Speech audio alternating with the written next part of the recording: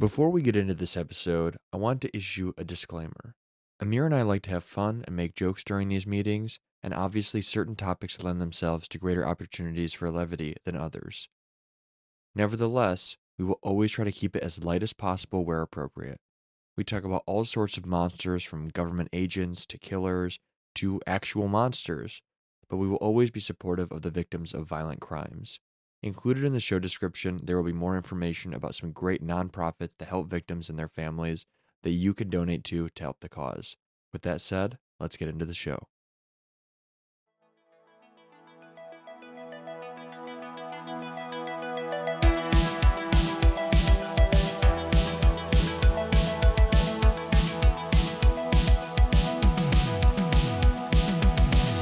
Welcome back to Conspiracy Club, the only podcast that actually comes back from an indefinite hiatus. My name is Tom, and I am, of course, joined by my co-host, Amir.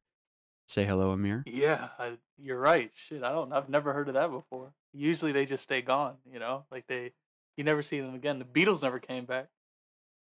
That's true. That hiatus is still ongoing, I think. Of course, there's been lots of theories about where we might have gone, and we will neither confirm nor deny whether we joined a cult or were abducted by aliens or were engaged in something else. Yeah, or did That's for you to wonder, and maybe it'll appear at some other point. Yeah, maybe it'll come up later on that you'll find out. Maybe we'll like randomly. I'll tell you right now, we've dropped random hints of what happened to us through every episode from here on out. And you gotta listen to it, and Okay, you yeah. tell me. You put it together, and you tell me. You don't think Tom did it, but he did. So if you're good enough and you're eagle-eared enough, and you listen to this episode, he'll accidentally drop what happened to him. I'll let you know now. Yeah, but you have to listen to every single episode we post from start to finish, Yes. including the ads. Yeah, and including especially the ad portion, because if you listen to the ad, me and him put something in there as well of what happened to us. That's right. And sometimes you have to play the episode in reverse, and Mhm, then mhm. the message comes out. And Yes. sometimes it's just snuck in there on a different frequency. So Right now, I'll give you an example. Reznebotep. Rewind that. Rewind that right now, and I guarantee it's gonna be something about what happened. well, anyways, folks, it's been almost 4 years since we posted, but we are back and we are ready to begin hosting regular meetings of Conspiracy Club again. So if you're a new listener, welcome. If you're an old listener, welcome back. We appreciate you all the same, and we're really glad that you've decided to join the club with us again. And we really hope that you have a good time with what we have in store for you. Without further ado, Vicky and Bill Wegerly met when they were in high school at just 16 years old. Despite being very young, the sweethearts knew that this was not just a fling. They were meant to be. And just a year later, they got married and settled in Wichita, Kansas. And a year after that, they welcomed their first child into the world, a girl named Stephanie. 8 years after Stephanie, their son Brandon was born. Everyone that met Vicky knew that she was gentle and kind, and more than anything else, she loved being a mom.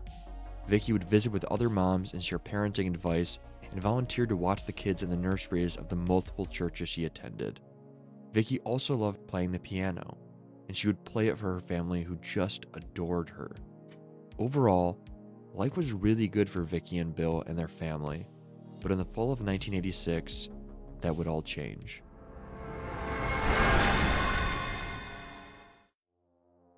On September 16th, Bill decided he would drive home on his lunch break to spend it with his wife and son. On his way there, he drove past a 1978 gold Monte Carlo, the exact same as their family car, except someone else was behind the wheel. Bill thought it was odd, but he shrugged it off and continued on his way. He arrived to see their car missing, and when he walked into the house, he saw his son sitting by himself on the floor, the rest of the house completely silent. He started calling out for Vicky and walking around looking for her, figuring she had to be nearby somewhere, because she wouldn't just leave their 2-year-old son all by himself like that. But when Bill walked into the bedroom he and Vicky shared, his heart sank. Vicky was tied up on the floor and unconscious.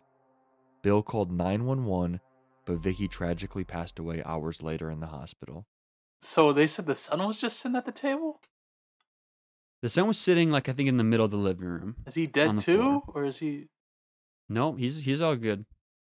So what was he doing? I don't know if he was in distress or anything like that, but he was alone sitting on the living room floor. If I'm the cop, you know he's going to jail. Lock him up. Husband, you're going right in, buddy, old pal. I'm telling you right now, it's over. Pretty quickly, detectives in the town began to suspect Bill as the killer. Bill had failed a lie detector test given by the police and then hired another polygraph expert to test him again, which he also failed. The biggest thing going for Bill was that the police had found skin under Vicky's fingernails and the DNA didn't match with him. This key piece of evidence would not make a difference in the rumor mill, though. Stephanie, who was in elementary school at the time of her mother's death, recalls kids on the playground telling her all about how their parents would talk about how Stephanie's dad had definitely killed her mom. Even though the police never gathered enough evidence to charge Bill, they also never gathered enough evidence to charge anyone else, so the rumors grew and grew. By the time Brandon got to middle school, parents were warning their kids to stay away from the Wegerles because they were bad people. But why is he getting blamed for what happened to between the mom and dad? Like, how is he a bad person? His mom died. And he was there. He was two.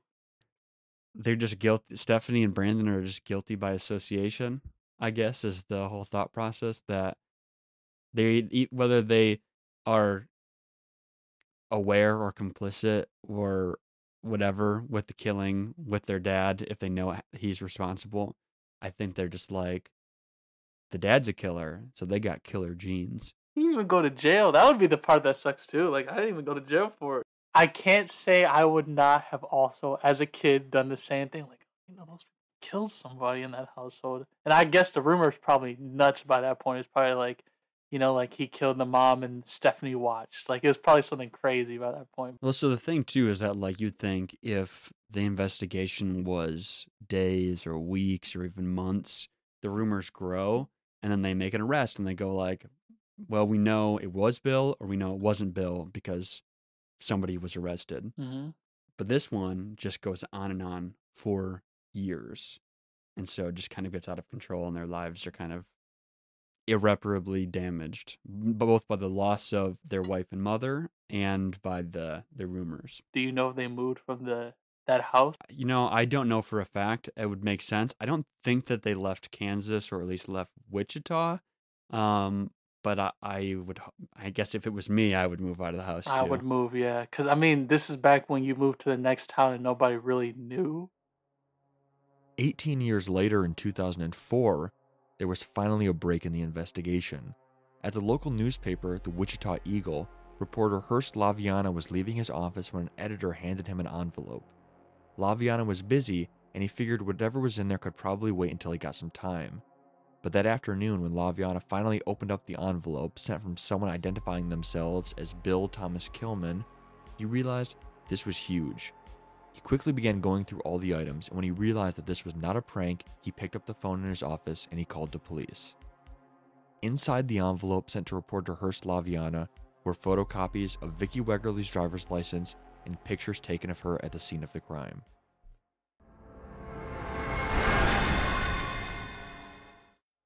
When police looked at what Laviana had, despite so many of them being certain that Bill Wegerle had to be responsible for his wife's death, they knew they were all wrong. These items would be key in unlocking the case because police had not been able to find Vicky's license when they searched the Wegerle's home and because no photographs had been taken of the crime scene. This package would prove to be just the beginning. The killer would go on to taunt police and news outlets with haunting pictures and documents including puzzles, chapters of an autobiography, and disturbingly posed dolls. All the while, the yarn on the murder map began pointing in one direction. The renewed media attention led to the Kansas Bureau of Investigation being flooded with thousands of tips, and they used this new momentum to begin gathering more than 1,300 DNA samples from potential suspects. So it's not her husband, Bill. So it's possible that when they first got it, and they might have still suspected because Bill was the person that found the body. He could have, I guess, presumably taken the license and disposed of it. And then, he was there. He could have taken pictures of her body. Isn't the writer's name Bill Thomas Kilman? And then it came from someone named Bill, who identified themselves as Bill. And it's possible that at that point, they maybe were like, oh, this seems pretty suspicious. But I think then as more and more packages and documents and stuff begins to show up, they start to circle some people, or maybe one person in particular, and then they realize that it couldn't possibly be Bill. Ain't that about a fucking bitch, dude? Fucking, that has a suck. That would be literally the worst thing ever. How do you get your, like, there's probably jobs he's lost because of this. Oh yeah, everyone just looking at him funny. Houses he's had to move out of, all that. And just for it to not be you, he should be at the sue. He should. Well, you know what? I actually think that they did sue. Smart. I would have also sued. I think, I believe, I don't have the details of the lawsuit, unfortunately, but I believe that later on they sue the person responsible. I don't know what their case was, I guess, but they did sue, I believe. I would have sued the person responsible. I mean, he's gonna end up in jail, so it doesn't really mean much. Like, Right. we could like make his commissary negative, but like, Right. like I would probably sue. Could you sue the Kansas Police Department? Like, I don't know if you could. I don't really know if there would be like a real lawsuit to be made towards them, but it's like, I don't know. You could have cleared me. You could have like came out and like cleared me. Like, he didn't do it. Everybody just relax. Right. As opposed to just like, I don't know, but we don't have that much evidence right now. Right. For 18 years, too. It's like, we're all pretty sure he did it. Yeah. We just don't have the evidence. They turned him into OJ. Like, literally, he was that child's like, oh, he was like, we know he did it, but like, we don't have the right stuff. That's besides like saying, what sick son of a bitch breaks into a house, does what they did to the mother, and then just leaves a 2-year-old just there. Maybe at the time you could even argue that's maybe more of a suspicious red flag for Bill. Yeah. Because maybe he had some marital anger or whatever, was directed at his wife, but he's like, I do love my kid, so they can live. That would be the nail in the coffin for me, because I'd be like, okay, so kill your wife, kid's still here, kid's normal, so that means that when you came into the house, I would just automatically assume that the kid just knew it was you, so he wasn't expecting anything. Because, I mean, if someone's getting, like, murdered, like, I would assume they're yelling. Not that I've experienced it, but I'm just saying I would just assume that someone would be yelling if that happened. Maybe dropping a hint of what happened to me over this time period. But, so I would just assume that, yeah, it would be you because you left the kid. Kid's fine. Wife's dead. Everything's normal. What's going on? I don't know if it looks like there was like a tore up place either. Like, I don't know if it just looked like the house was messed up. I'm not understanding the process of how it all happened, basically. Like, and no one saw. We will get into some more of the details later, but Okay. I do have one question for you right now. Where were you on the morning of September 16th, 1986? I was not alive. I wasn't even in a nut yet. Like, I was nowhere, dude.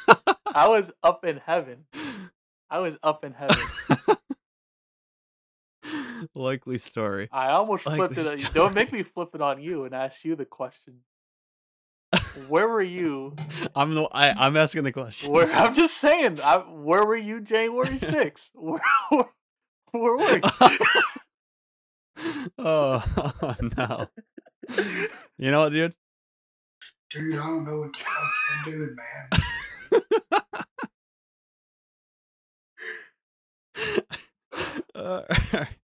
Okay. All right. Moving on. Anyways. Vicky's killer, relishing the attention, continued leaving messages around town in envelopes and cereal boxes. In one letter, the killer asked if they communicated with a floppy disk, could that be traced back to them?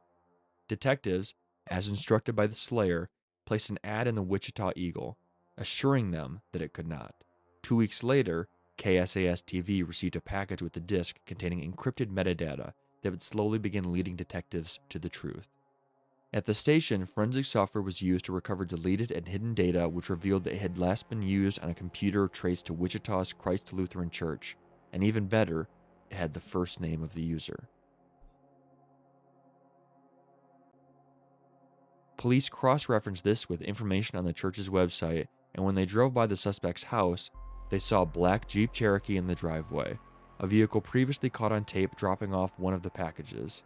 At this point, the police were all but certain they knew who Vicky's killer was, but they still needed to find the smoking gun, a DNA match for the skin under her fingernails. Police knew they couldn't directly ask their new suspect for a DNA sample. That would require them taking him into custody, which they just weren't ready for yet. Instead, they'd have to be more creative. Learning that their suspect's daughter had recently been in the hospital for a gynecology appointment, they secured a judge's orders for the hospital to turn over a sample of DNA from her pap smear. That DNA was sent for testing, and within 24 hours it came back as a familial match. The Wegerly family and all of Kansas could finally rest because the police knew, without a shadow of a doubt, that they had finally caught Vicky's killer. They arrested the suspect, and within an hour he confessed to his crimes. The confession would reveal what had happened to Vicky Wegerly on the morning of September 16th, 1986. Fucking insane that how did they find out she got a pap smear? I have no idea. That's nuts. Like picture you get arrested due to your daughter's pap smear. That's insane. At that point, it's like, you hate her. I'd be mad at her. I did the crime. Well, also imagine being the daughter and being like, the police wanted what? Yeah, the police wanted my pap smear. I would think they were creepy. I'd be like, so what is happening with that pap smear? Like after it's Right. gone, like, are you getting rid of it? Wait, Dad, what did you do? That's like the craziest. I don't even know if it's like a Hail Mary, but that's like the craziest play to make. And also, the thing that is really funny, obviously, and you see a lot with like serial criminals or serial killers, is that they're so overconfident Mhm. that they just are dumb. Yes. Yeah. Like somehow this person got away with a crime for 18 years, and then he decides, I'm going to start leaving clues and taunting the police and dropping packages off. And I'm going to like trust the police when they say they can't trace this floppy disk back to me. And they're just like totally cool with that.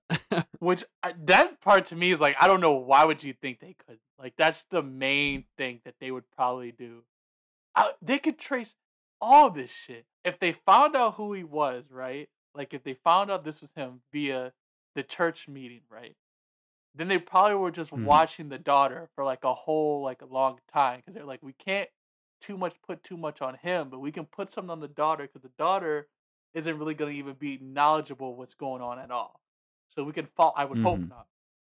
We could follow her, Right. and then they see she went to the doctors, and then, I just don't know how they would like. They walk into the room after there and go like, "Here's like, I'm a police officer. Like, what did that girl just come in here to do?" And Right. they were like, "A pap smear. I need it." Like, what? I don't know, dude. That would be, or they just go, "I'll be right back. Don't you do anything with that pap smear." And he goes to get a court order. Like, that just sounds to me like it's insane. Like, I wish I could talk to the guy who had to go in and do it. Right. Because how do you get through It that? is pretty crazy. And what do you think the hospital was thinking too? And they're like, can we get the pap smear? And they're like, no. And they're like, okay, we're getting judge's orders then. And they're like, what's going on? Yeah, like, what did this... You need it that bad? Yeah, what did this girl do? Like, I'd be wondering, like, did I just deal with a bad person? Like, what is going on? Well, you think that they took all this DNA, 1,300 DNA samples from other suspects, basically? None of them matter. No, that is so much DNA to collect for it not to matter. And I wonder if, I would have to look this up, but I wonder if anyone got caught for a crime while being put through that. Like That'd on be really accident. funny. I Like don't someone know. who didn't even get like involved in this situation at all. And then he just got caught via that. Yeah. And also salute to you. I'm going to pause really fast to people. Salute to Tom for not telling you who this is. If you caught on by now, you know your shit. But if you haven't, you're along for the ride. One final one. What happened on September 16th? In the weeks leading up to Vicky's demise, her killer began stalking her, a target he called Project Piano after the piano music that he frequently heard from outside the Wegerly home.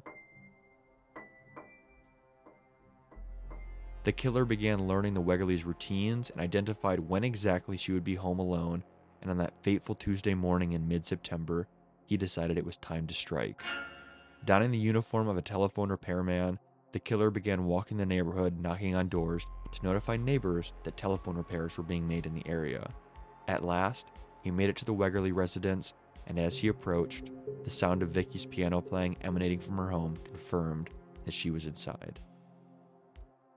He knocked on the door, identified himself as a telephone repairman, and asked if he could inspect the telephone lines inside. Vicky welcomed him in, not yet suspicious that this man was anything but who he said he was. He even walked over to the telephone and began to look it over with fake tools. But when Vicky dropped her guard, her killer drew a pistol and led Vicky into the bedroom where he tied her up. Vicky was very upset and still had a lot of fight, and she would actually break free from her restraints and fight with this man and yell about how her husband would be home soon. But eventually, she was overpowered, and her killer would wrap a nylon sock around her neck and strangle her. Thinking that she was dead at this time, her killer styled her clothes and began taking pictures of her.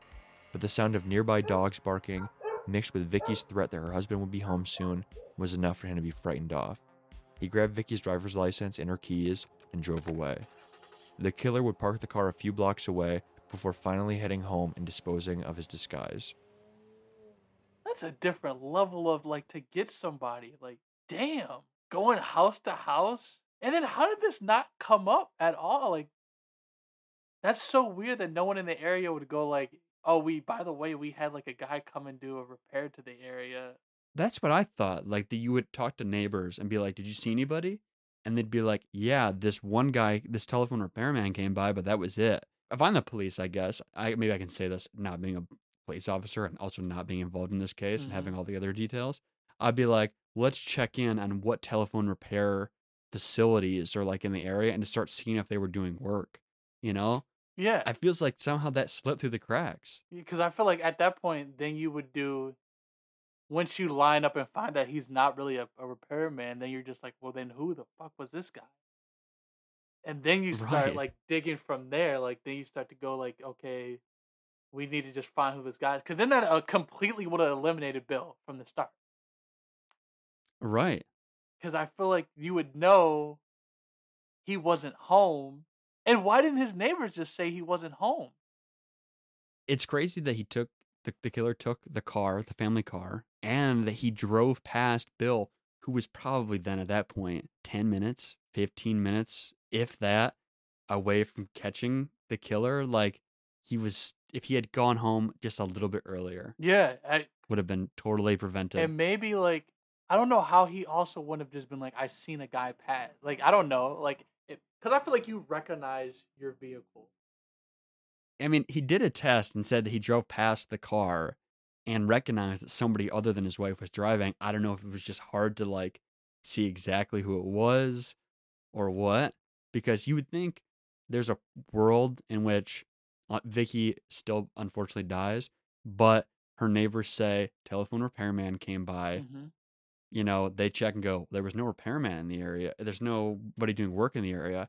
Then Bill says, oh yeah, I saw this guy drive by in the Monte Carlo. He was wearing a repairman uniform, or it looked like he was wearing some kind of, you know, Yeah. blue collar uniform. Yeah. And And then they go, well, okay, you're eliminated then, because yeah, because that tells us everything. the police are just really bad at their job, like up to like a time point. Like, I think it's like up to like 2000, like probably around 04.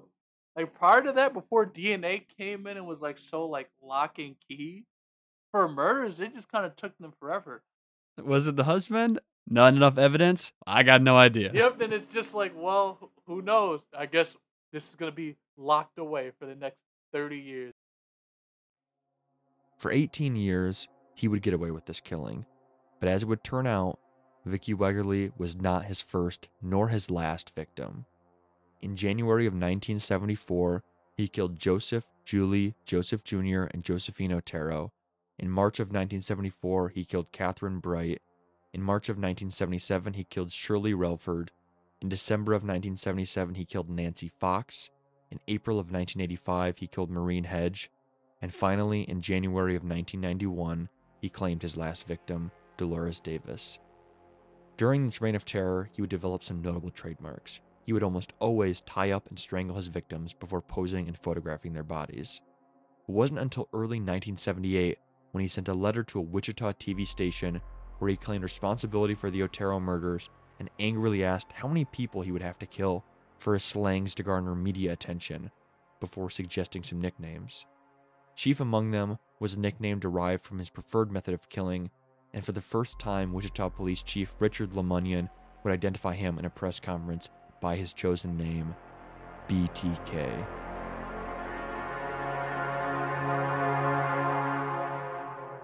Dennis Rader would eventually be arrested in February of 2005, and 4 months later, he would plead guilty to the BTK killings, providing the court with explicit details of his acts.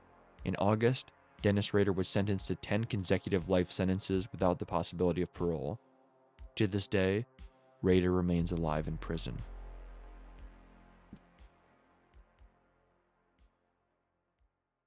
I really do feel like he just wanted to be caught by the end.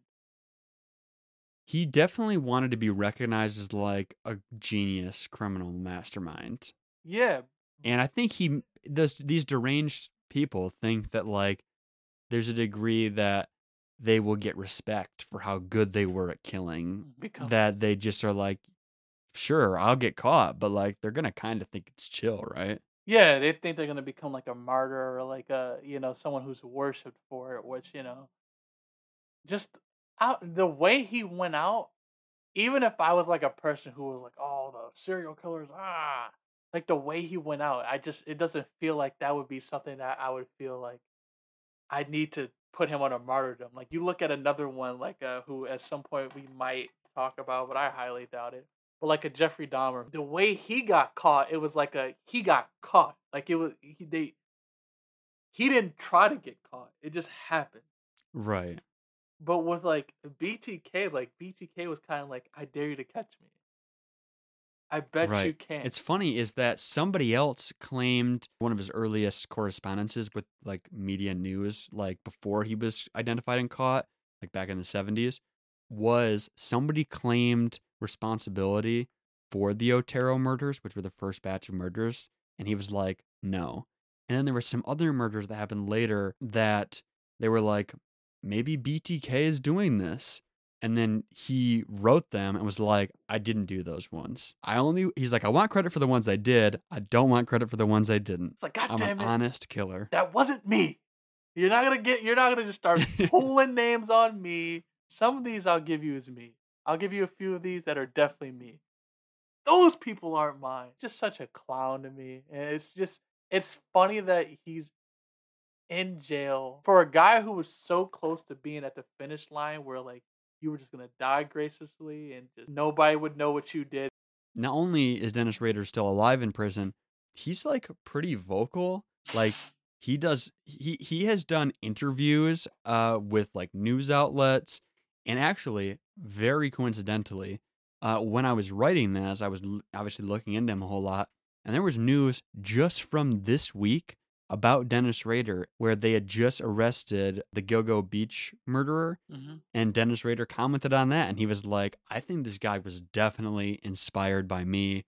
All of those killings match like kind of my style. Oh, and I was like, who's giving this guy the microphone? Yeah, Get him away. Dennis, get off the fucking kitchen, dude. Golly. Speaking of like never being caught, when he was caught, well, first of all, his wife got an emergency divorce, which is like a thing, I guess. Like a court order, immediate, just, yep, you're good. You're out of there. You're done. And then his daughter like would go on and say like she had no clue that obviously that he was a murderer, that she grew up and she said that she pretty much lived a regular American life. Yeah. And she had no idea that her dad was like one of the most notorious serial killers in American history. And then just a few years ago, I believe, she actually wrote a book, a memoir or an autobiography of sorts that talks about her experience growing up with Dennis Rader as her father, how she processed everything afterwards, like all that. She wrote a whole book about it. And Dennis Rader, of course, commented on that and said that he was very proud of his daughter Oh, and like happy with the book Jesus. and all sorts of stuff like that. He's like, But if you want some other like little tidbits that I'll throw in here that I didn't identify exactly, one of the clues that would give you, even if you didn't know this was BTK from the case, was that the name addressed in the envelope to the reporter was Bill Thomas Kilman, which is the initials are BTK. Yeah. The autobiography that he sent in to them was literally identified as like the autobiography of BTK. He pretty much, when he communicated with them, they knew that he was BTK communicating with them, and he communicated with them as BTK. And so they pretty much knew the whole time BTK, or I guess eventually once Hearst Laviana got this mail, that Vicky Wegerly was one of the BTK victims. They just didn't know that Dennis Rader was BTK at the time. And part of that also was that the dolls that he sent in that were posed like BTK victims. They were like bound and stuff like that. So they knew it was BTK. They just didn't know who BTK was. But it's pretty crazy that he sent in some mail and was like, here's some ideas for names you could give me. I'll just throw some out there. And they were like, oh yeah, that one actually is good. BTK, we're going to go with that one. He's like, why did you give him the satisfaction? He's probably like BTK, Big Daddy Killer. Like, he just gave a list of names. Yeah. And they just said, that BTK one, though. I like that. That kind of hits. Yeah. That's got a ring to it. And then did he also come back? He's like, that does kind of hit. I fuck with that. You guys should do the killing. Like, what was he thinking? Like, I do not. Do you think every time someone calls him the BTK killer, he's like, that's redundant. The K already stands for kill. Yeah, I'm just BTK. Maybe BTK strangler. I'm not BTK killer. Or let's get it right, guys. I workshop this one for a while. Or if you're really in the pen now, they call me BT Killer. Oh.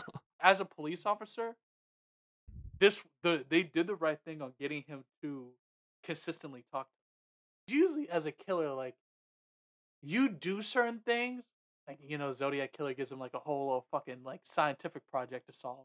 Like, that's a real thing. Mm-hmm. But then, like, this guy, it wasn't even that he needed to be found, or it just felt like he wanted just to be seen. Like, he didn't want it to be like a game. He was like, just please find me. Like, I'm sick of being a dad. I'm sick of this household. I'd rather be in jail. And it's just, but he didn't want to, like, he wanted to justify himself not going there to be like, hey, it's me.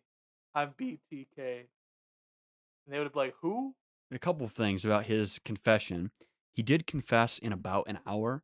And there's two funny parts, I think, about the confession, which is that the way that they got him to confess, basically, after an hour, was that they were like, would it surprise you to know that the father of your daughter is BTK? And he was like, no, you got me. and he was like notably annoyed and frustrated that the police had lied to him about being able to track that floppy disk. He was like, I thought we had a good rapport going. I thought we were like all chill with each other. I thought we were friends. And they're like, yeah. They're like, nope, that was what this was. They're like, no. We're arresting you. Yeah, they're like, no, fuck you, man. First off, thank you for the report back and forth, because that helped us catch your dumb ass. But also, that's just so bad. Like, imagine him going like, I am not involved in any of these murders. And then they go, did you know the father of your daughter is the BTK killer? And he probably went. That's like the most roundabout way of asking. We know. And he probably went, so just say it, right? First off, it's not BTK killer, it's BTK. You don't need that killer, it's redundant. And goddamn it, you got me. You got me. All these years, finally got me. One more thing that I have that I just think is kind of interesting and disturbing. I obviously didn't go into the details of all of his other killings, but one of them is that I think is like particularly kind of crazy. The way that they tracked him, obviously initially to be like, we're pretty sure this is Dennis Rader before they get the DNA, was the floppy disk that led them to the Christ Lutheran Church. He actually, one of his victims, he actually like strangled her, killed her, and then brought her body to the church and posed her there, and then took pictures, and then disposed of her body afterwards. How did he know no one was gonna be there? That's crazy bold. That's so risky. Like, if anyone walked in, what was he gonna do? He doesn't seem like the fighting type. Like, No if you look idea. at a picture of him, he's not a squabber. It's just weird to see that they caught him, and you could tell like he's one of the few killers where there's a strong chance that there maybe not any other ones. Like, this might have been just all the ones he did, because like the way he Right. goes out and go like, I didn't do that one. You're not gonna get me on this, because that's not my work. Right. These are my work. Like, he's just hoping that Netflix does a show about him, and they won't. He wasn't attractive or nothing. It's not like Ted Bundy. And Ted Bundy's not even attractive, but people think. That'll do it for this episode of Conspiracy Club. I think that what Amir and I have talked about is that these episodes about how killers and criminals got caught, their one last crime, we're going to return to these every so often with new coverage, and they'll all be presented in this manner where we'll go through the story and then we'll reveal who the killer is at the end. And so next time we do this, keep that in mind, and you can try to, guess along with Amir. Anyways, you can join the club by following us on Instagram at Tom and Amir. Once again, we are back, and we thank you all for listening so much. We appreciate it. If you enjoy this episode, enjoy this podcast, feel free to leave us a rating or review on whatever podcasting platform you use. That kind of stuff, word of mouth. It's really good for getting other listeners here. But thank you all so much. Amir, you want to leave people with anything in particular? Please leave a review. I need a review. Amir doesn't eat unless you leave a review. Yeah, give me a review. Just give me, for my self-esteem, give me a review that says, that guy Amir, you did pretty good. Give me a moment. All right, everybody. I'll see you next time. No, Oh. one more thing. Okay. Give us 2 reviews. We'll drop the next episode quicker. That's right. If I we just see need- 2 new need reviews, Drop it quicker, and it'll be out there. Listen to me. Who do you think is in control when this shit drops? Not Tom. you know what? Me now. Dude, I don't know what the fuck you're doing, man, but It's directed towards me. Oh, people. I forgot to say too, because it's our first episode back. That is a new button for our soundboard. That is a voicemail that was lovingly left for us by, I think, a fan. Someone Yeah. that really likes our work. Someone in between that time while we were gone left us a voicemail saying that we didn't know what we were talking about. And there's other ones, Maybe we'll let you hear those too at some point. Hey, maybe if you leave us a voicemail, it might make it on the air. And I think you can leave voicemails through Spotify. So, hey, we're not saying not to do it. It might get you on the air. Yeah. We'll at least discuss it. We'll at least bring it up. Me and them will talk about the voicemail. Even though we heard it. It might not end up on here, but we'll hear it. All right, everybody. Thank you so much for listening again. We will catch you next time.